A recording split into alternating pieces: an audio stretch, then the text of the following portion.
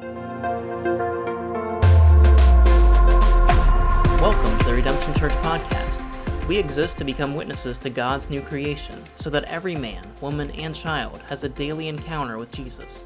We believe that as a family of servant missionaries, we are empowered to participate in God's story because of the good news that King Jesus is making all things new.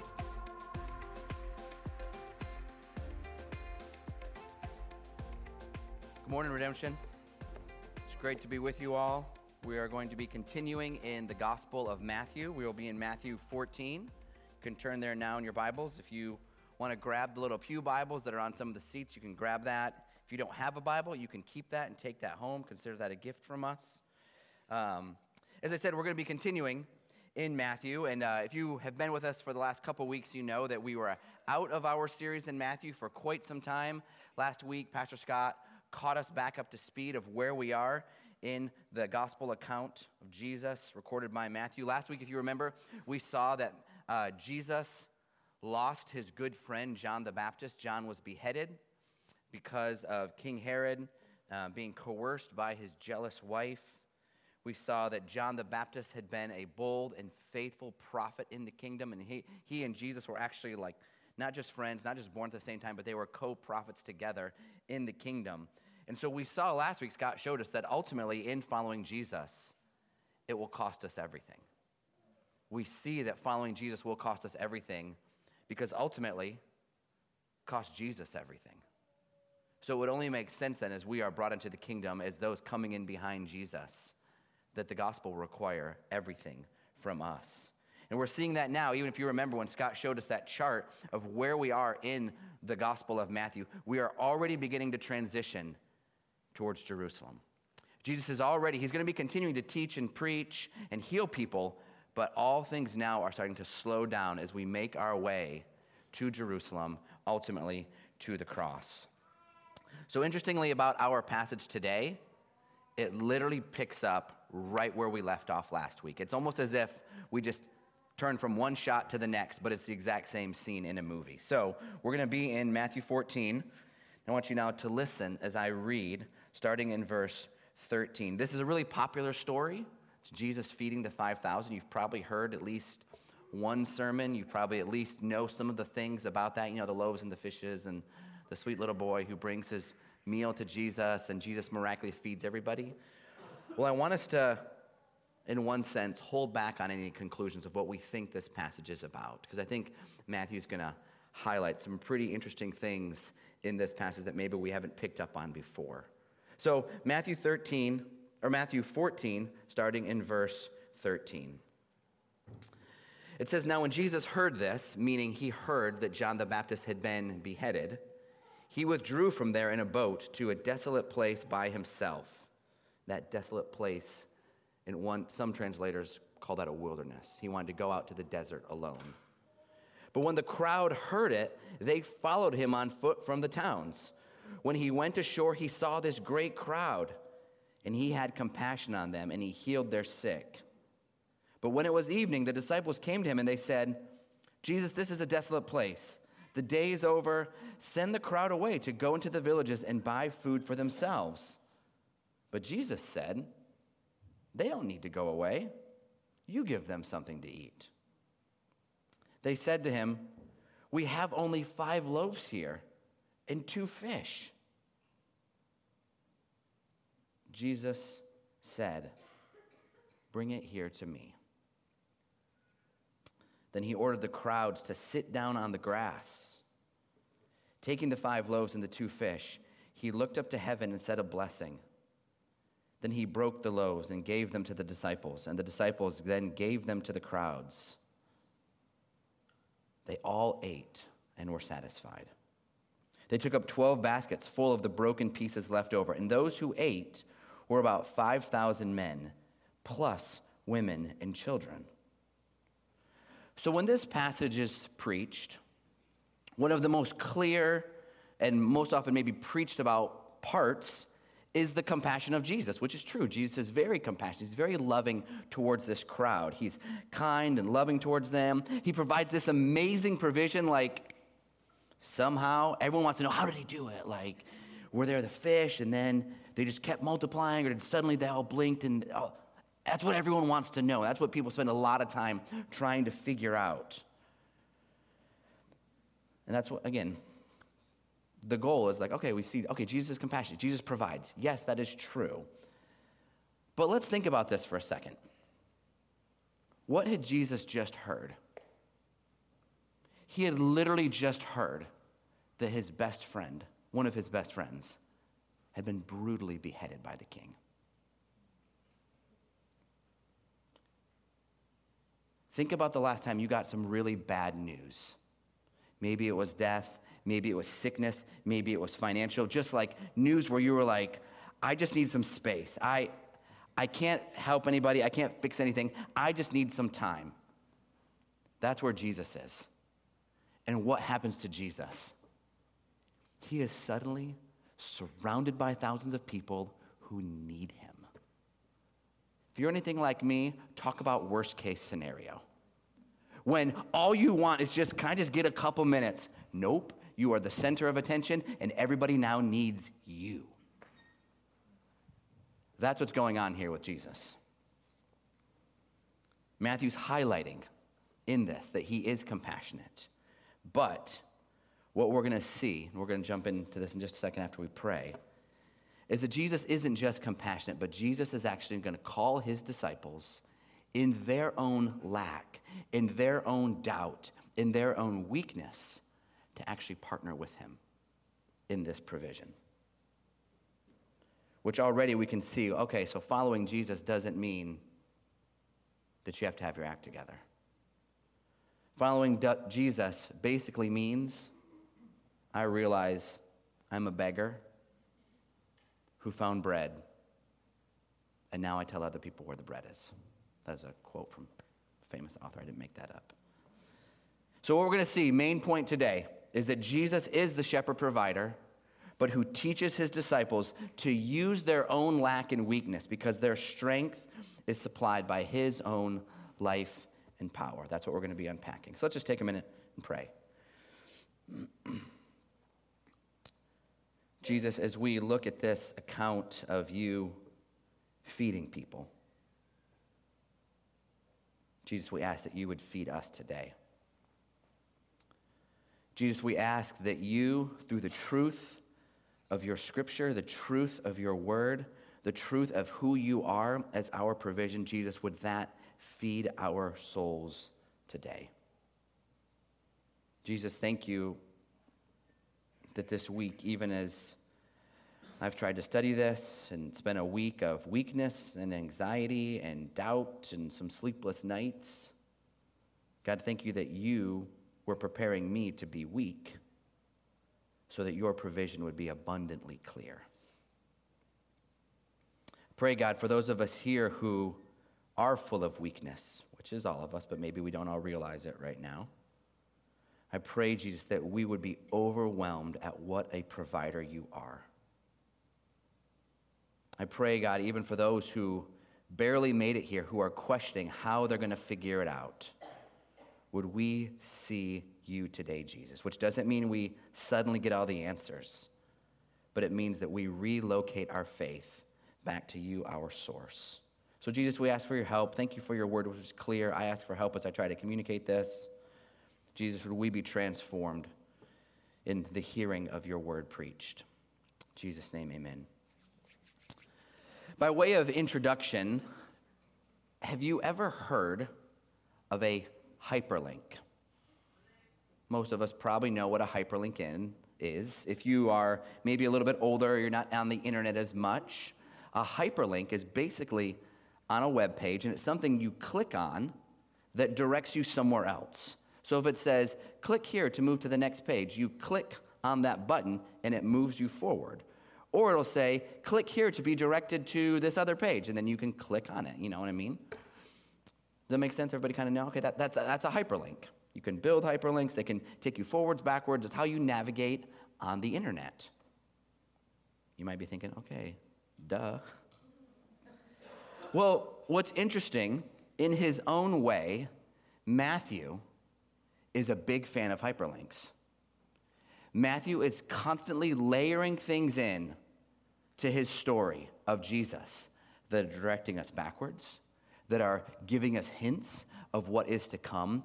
Matthew's a big fan of the hyperlink. But often, we miss the hyperlinks. We read a story like this at face value and we say, okay, well, 5 loaves, 2 fish, Jesus was grieving, Jesus is compassionate, Jesus provides, great, we move on. And that's all we see. It's because we're missing the hyperlink. It's because we're missing the intentional things that Matthew is building in to show us what's actually happening. So we're going to pull out some of these things today to really understand what's happening with the feeding of the 5,000. But I'm also just going to say, if you, like me, want to grow in how to read your Bible and how to understand the Bible, how to see more than just the surface level on the text, one of the best things you can do is really know the story of God. Because if you know the flow of what God has done in creation, what he's doing in calling a people to himself, what he's doing in drawing people towards Jesus, why he's taking all things towards a new creation, if you understand the story and then you can dig into the details of the story, you're going to read this passage and be like, oh my gosh, I see what Matthew is saying. Yes, this is about Jesus providing, but there is so much more here. So I encourage you, if you want to grow in reading your Bible and knowing Jesus, know the story. So we're going to jump in, and we're kind of just going to hit the obvious thing at first, and then we're going to move into kind of explore a couple of these little hyperlinks in there. The first thing that we see is just that Jesus truly is the shepherd provider of the people of God. Again, this is abundantly clear just on an initial reading.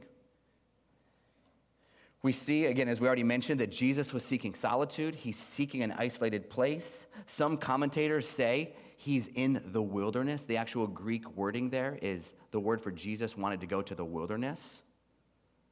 But he has this massive crowd around him who are looking for him to heal, to teach, to bless them. Okay, wait. Let's pause. Wait a minute. We have a man in the wilderness surrounded by a crowd of people who are looking for him to do stuff for them, looking for him to lead them. Possible hyperlink?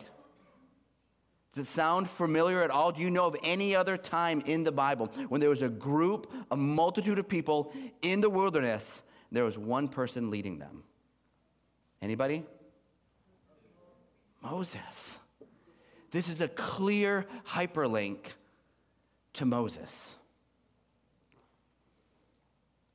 Matthew is directing us back in the story to when Moses rescued, redeemed, brought the people out of Egypt, out of slavery, into the wilderness, taking them to the new land. And what does, through Moses, God provide for the people out of heaven? Bread. Bread from heaven comes down to the people of God. So Matthew is obviously pointing us back to that. Obviously, he's showing us Jesus is the fulfillment of what Moses was doing for the people of God.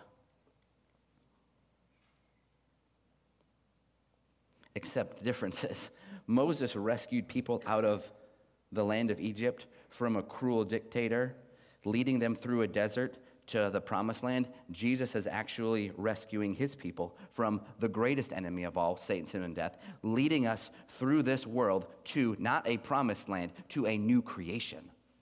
That's where Jesus is leading us. So do you see, okay, he's like Moses, but he is a better, a truer, a more full, complete Moses. That's what Matthew's showing us here. So Jesus is the shepherd provider of the people. Again, even like Matthew makes this comment that Jesus directs them to sit on the grass. Kind of an odd anecdote, okay? Grass. Shepherding imagery is happening here.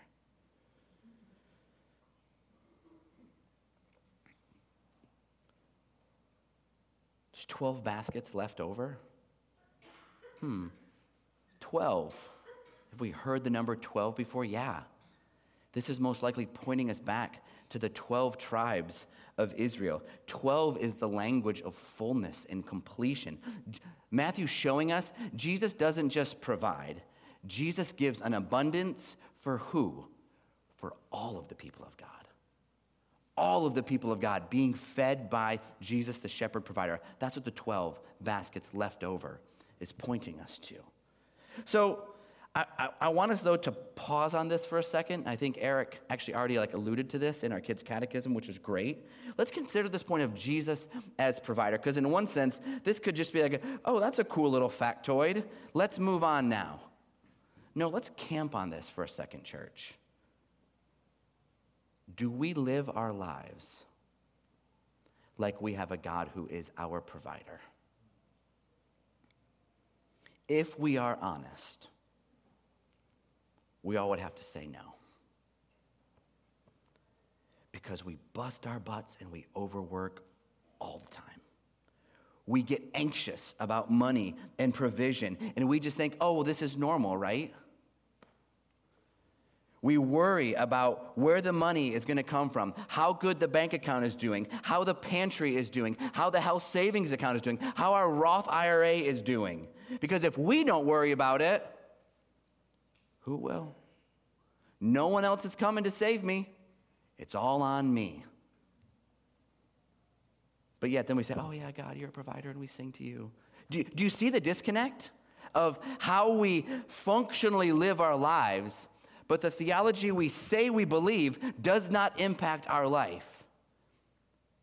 Again, please don't hear me condemning you, because I'm literally sharing with you about my week.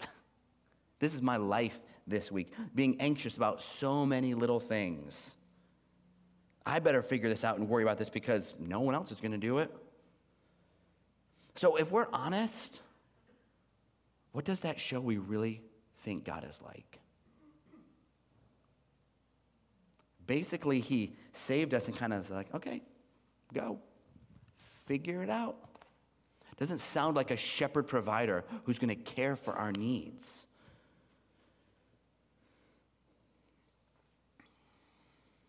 And another thing that I want us to hit on that I was just thinking about this week is if I came to you right now and I said, hey, I'm really struggling with these anxieties and this depression, and I don't know how God's going to provide, and here's these things, you would say to me, truth. You would say to me, Nate, God is a compassionate provider. Nate, God will meet you. God will take your weakness, and you would share things like that with me, right? But are you able to receive those same things back? No, because if we're honest again, we often can dispense out truth to others, but we don't really believe that the truth about Jesus as a shepherd provider is true for us. It's true for everybody, but I don't know if it's true for me. Is he really going to be my provider?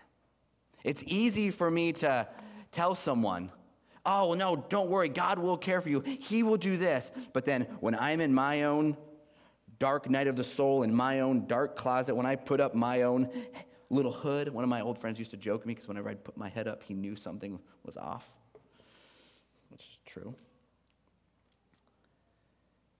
It's really easy for me to dispense it, but it's hard for me to say, yeah, no, he is going to be my compassionate provider as well. So, church, what I want you to think about this is, remember Jesus, he's grieving, he's wounded, his soul is wrecked, he's wanting to be alone. This crowd comes around him and he heals, he teaches, he provides for them. Would Jesus do that for you? Does he love you personally with your own quirks and weirdness and sins and bad habits and addiction and things that you've done? Would he love you? Or is it just for other people? Is Jesus really your shepherd? Here's the question, though. What would happen in your life if you confidently lived in expectation that God would provide? What would look different if you really knew he's going to provide? I can bank on it. What would look different?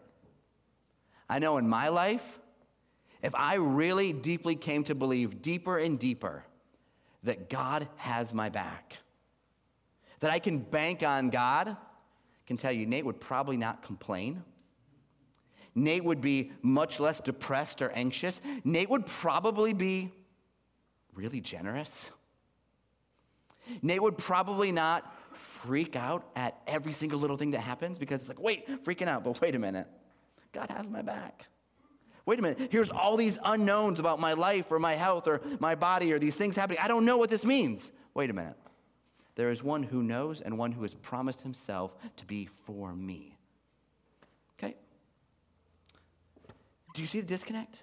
Like, if we actually deeply believed and lived in expectation that he will provide, what would that look like in your life? Again, that would look different in all of our lives.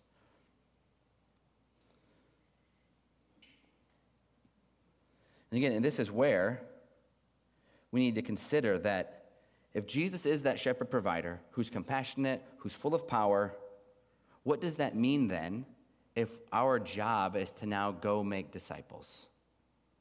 If we have this kind of a faithful lover of our souls, the shepherd of our souls, is our job now to go out and tell people, like, look how awesome my life is. Don't you want to come be like me? Look at, oh, my life. I got saved. I cleaned up my act. Look how good I have it now. You should come follow Jesus. Again, if we're honest, we often approach discipling people that way. Oh, look at my life. Look at my marriage. Look at how all of my life got changed because of Jesus. Ultimately, if you do that, you're drawing people to yourself, not to Jesus. Because a follower of Jesus, like I said earlier, is a beggar who found bread, who's going to tell other beggars where to find the bread. You're still a beggar, but you now know where the bread is found, which means you have lack. You know your weakness. You are not drawing people to yourself. You are drawing people to where the bread is, and hopefully they forget about you because then they find the bread. So that means that our role as disciples is to take people to the real source of power, even in our weakness and in our lack. And that's, you might be thinking, okay, where is this going right now? That's what happens with the disciples. The disciples, Jesus uses the disciples' own lack and weakness and doubt so they can see his power. It's kind of the second thing that we're going to jump into now. This blew my mind as I began to see this week, that Jesus uses his disciples in their lack, in their doubt, and he uses them to show his power. So look in the verses. It was evening, disciples came to him, and they said, Lord, we're like out in the middle of nowhere. Party's over. Tell these people to go home. So the disciples, in one sense, they see the problem. They kind of assess the problem. They say, Jesus, here's our solution that we're bringing to you. People without food, far from town, the only food around. I mean, in one sense, it's kind of like, what were these people thinking? Like, there's thousands of people. There's enough food that one person brought for one person. Like, literally, that's all there was. Like, thousands of mouths to feed. So their solution, party's over, everybody go home. So they say, Jesus, we've assessed the situation, verse 15. Here's what we need to do. This is the most practical thing that would make sense, Jesus. You should tell everybody, we're done. Maybe come back tomorrow. Pause. Do you hear yourself in that? Hey, Jesus, I've assessed the situation. This is really bad. I don't know if this can get resolved. Maybe we can just move on, or maybe you can just do something with this. This is really bad. The situation in my life is really bad. They bring this problem to Jesus, along with their solution. And what does Jesus say to them? It's almost comical. You give them something to eat. Jesus, did you hear us? I don't know if you're tracking with what we've been telling you. I mean, do you see that there? It's like, wait, what? Like, wait. Okay. Jesus is calling them to be part of the solution. That's what's happening here. Not to offload the problem. Jesus is saying, I want you to step into this calling. You see this problem? What if you actually are the one who's going to step in and actually provide the solution for it? And how do they respond? Look at the next verse. Well, this is all we got. Jesus, yes, Lord, we see it. A little bit of loaves and fish. Jesus, we've already done the due diligence. We've already figured it out. This is all that there is. This puny, minimal amount. We don't have enough. This is impossible. Again, church, do you hear yourself? This was me all this week. We bring our issues to Jesus. We bring other people's issues to Jesus. We bring the problems in our world and society to Jesus. And we say, Lord, this isn't going to be enough. And what does Jesus say to us? You do it. You do it. But then we say, no, Jesus, I don't think you understand. This is impossible. All we have, Jesus, is this weakness. All we have in the face of this multitude is this puny amount of bread and fish.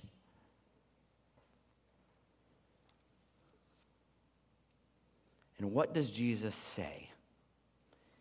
In the face of their lack of means, their lack of skill, their lack of faith, their lack of wisdom, their lack of ingenuity. Verse 18. If you're a Bible writer, you write in your Bible, I encourage you to circle verse 18. Bring it here to me. Jesus says to them, give me what you see as inadequate, and I will make it sufficient. You are not the sufficiency. You are not the one who is strong enough, good enough, brave enough, worthy enough, but bring me your lack, and I will fill it. Jesus says, bring your meager faith, your meager resources to me. Redemption. What is Jesus saying to you in that? Where is he telling you, bring me your loaves and fishes? Bring me your energy, your service, your gifts, your love of the arts, your words, your skills, your talents, your desires to see things change, your ability to love people. Bring it to me, and I will not only bless it, but then I'll commission you to use that. What's been that thing in your life that you've just been like, bring it to Jesus, this is a problem, can't fix it, no one's doing anything about it? You give them something to eat. Is it possible that Jesus is calling you into a vocation in that?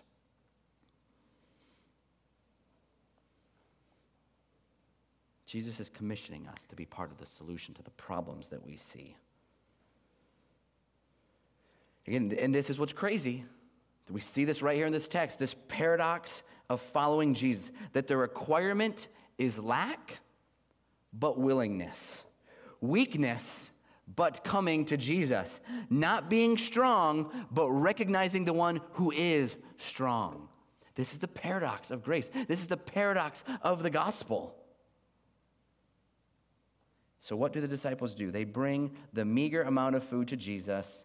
And look at verse 19, what Jesus does next. What he does is so mysterious, it's so powerful that it's even difficult to describe. He takes what they bring him in their lack of faith, in their weakness, in their insufficiency, and look at what the text says. Again, if you're a writer in your Bible, there's 4 verbs. He takes it, he blesses it, he breaks it, and he gives it.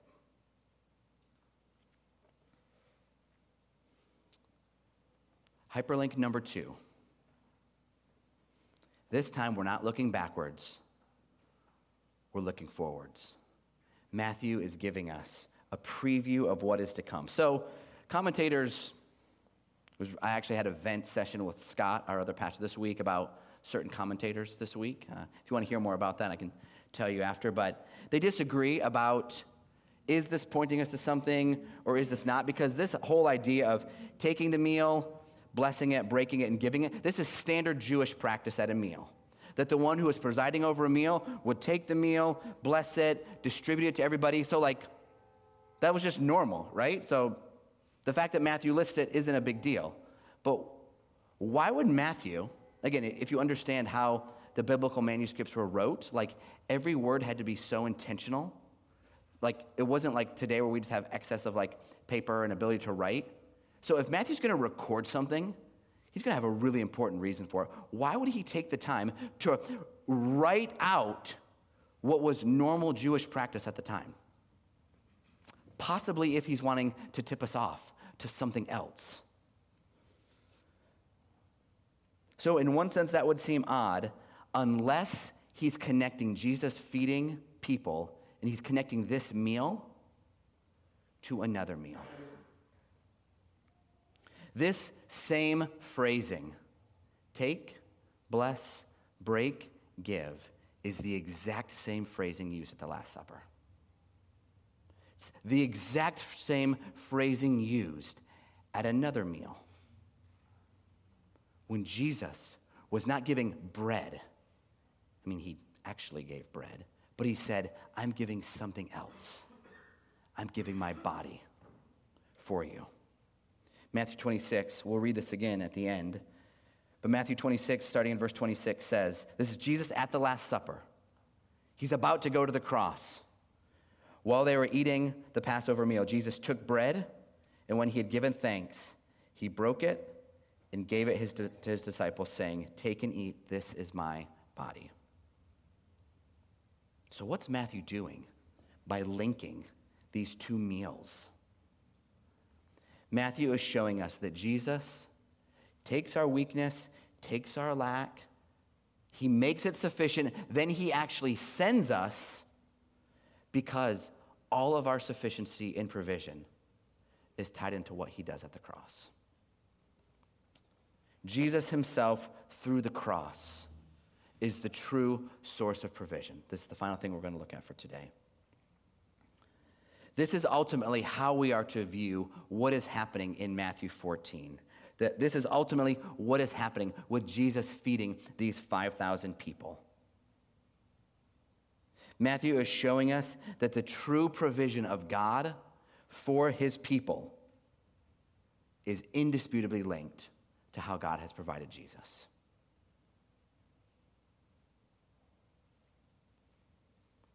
And what's interesting is that by linking this on purpose, Matthew is showing, wait a minute, what about provision for the people who weren't in that crowd?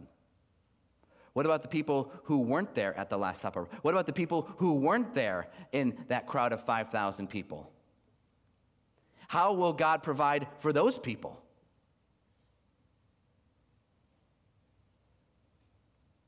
God's provision is seen at the cross. When Jesus took his own body and blessed it and broke it and gave it for us. This is how, church, you can know that God is your ultimate shepherd provider. And if I can be honest, maybe a little, I don't know if the word is rebuke or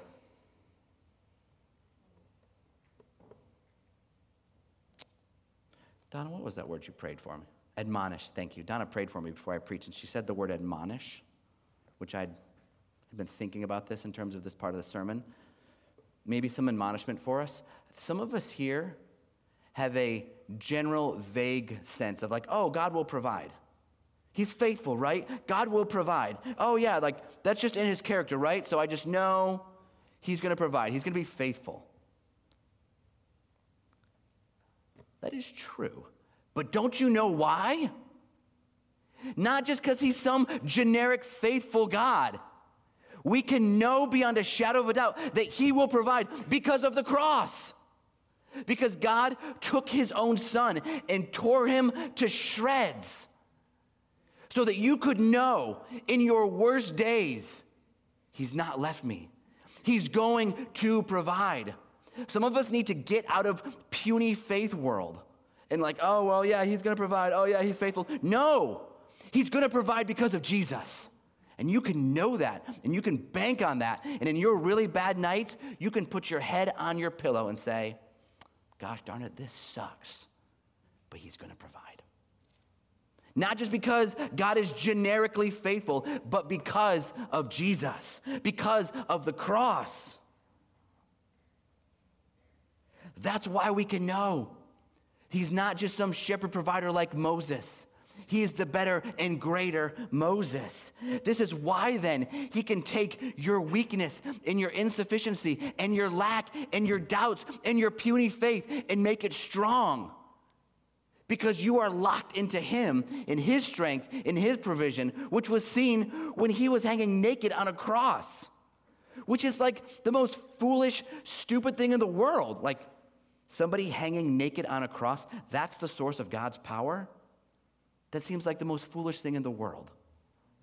The wisdom of God is seen in the folly of men. Do you see that, church? That in what we see as foolishness and weakness, God's greatest display of strength was being accomplished.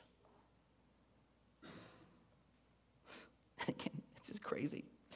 That's why we come to Jesus and we're like, no, I don't think you understand this problem. Jesus, here's how bad this is. And he says, you give them something to eat. Bring it here to me, and I will make it sufficient. So, as we prepare to close, remember earlier I asked you what would happen if you confidently lived in expectation that God will provide. What would happen if you knew you could bank on God? Well, here's how you know it. Because Jesus took that bread, and he blessed it, and he broke it, and he gave it. How can you live in confident expectation on God? When you see that Jesus, in his own body, has done that for you. And what I don't want us to miss is that we're seeing the source of our provision, which is tied into Jesus, which is tied into what he has done, what he has accomplished for us. But we're also seeing the disciples being given a vocation. The disciples being given a calling. Jesus gives himself, but then he calls us, in a sense, to be priests in this world, to be those who are sent out on behalf of Jesus, not telling people, look how good I have it, but telling people, I found bread, and it's really good, and it's never going to run out, and it is always there in abundance and plenty for anybody who want to come and see this bread. So just some closing questions for us before we pray and then go to communion. What is holding you back from coming to Jesus? Are you worried that your own loaves and fishes are too small? That your faith isn't good enough or strong enough or real enough? Think about this. The disciples have been with Jesus now, arguably for at least a couple years. And they still said, let's find a practical solution to this. We probably would have done the same thing. Rather than just coming to Jesus and saying like, hey, like, we're stumped. What should we do here? So what do you think is holding you back from coming to Jesus? What is Jesus this morning telling you to bring it here to me? What kind of a calling do you think he might be laying on your heart? Where is he maybe calling you to act on something that you have been seeing as an issue, as a problem, as a way someone maybe needs to be served, as something that needs to change, as something lacking in the life of Redemption Church? I'll give a quick open invitation. If you see deficiencies in our church family, if you see things that are not being done, if you see needs not being met, are you willing to say that? I know Scott and I both would love to hear that from you, of where you might be sensing this vocational calling from the Spirit to say, I think I need to step in and do this. Jesus will take our insufficiency and send us into vocation because his own death in the midst of weakness shows that he's always going to provide our strength. We can have the band come up now, and I'm just going to close this in prayer, and then we're going to transition to communion.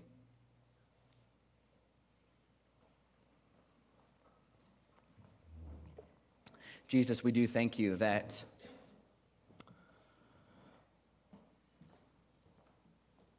all of our strength and provision is tied into something that you have done, not tied to how strong or weak we think we are.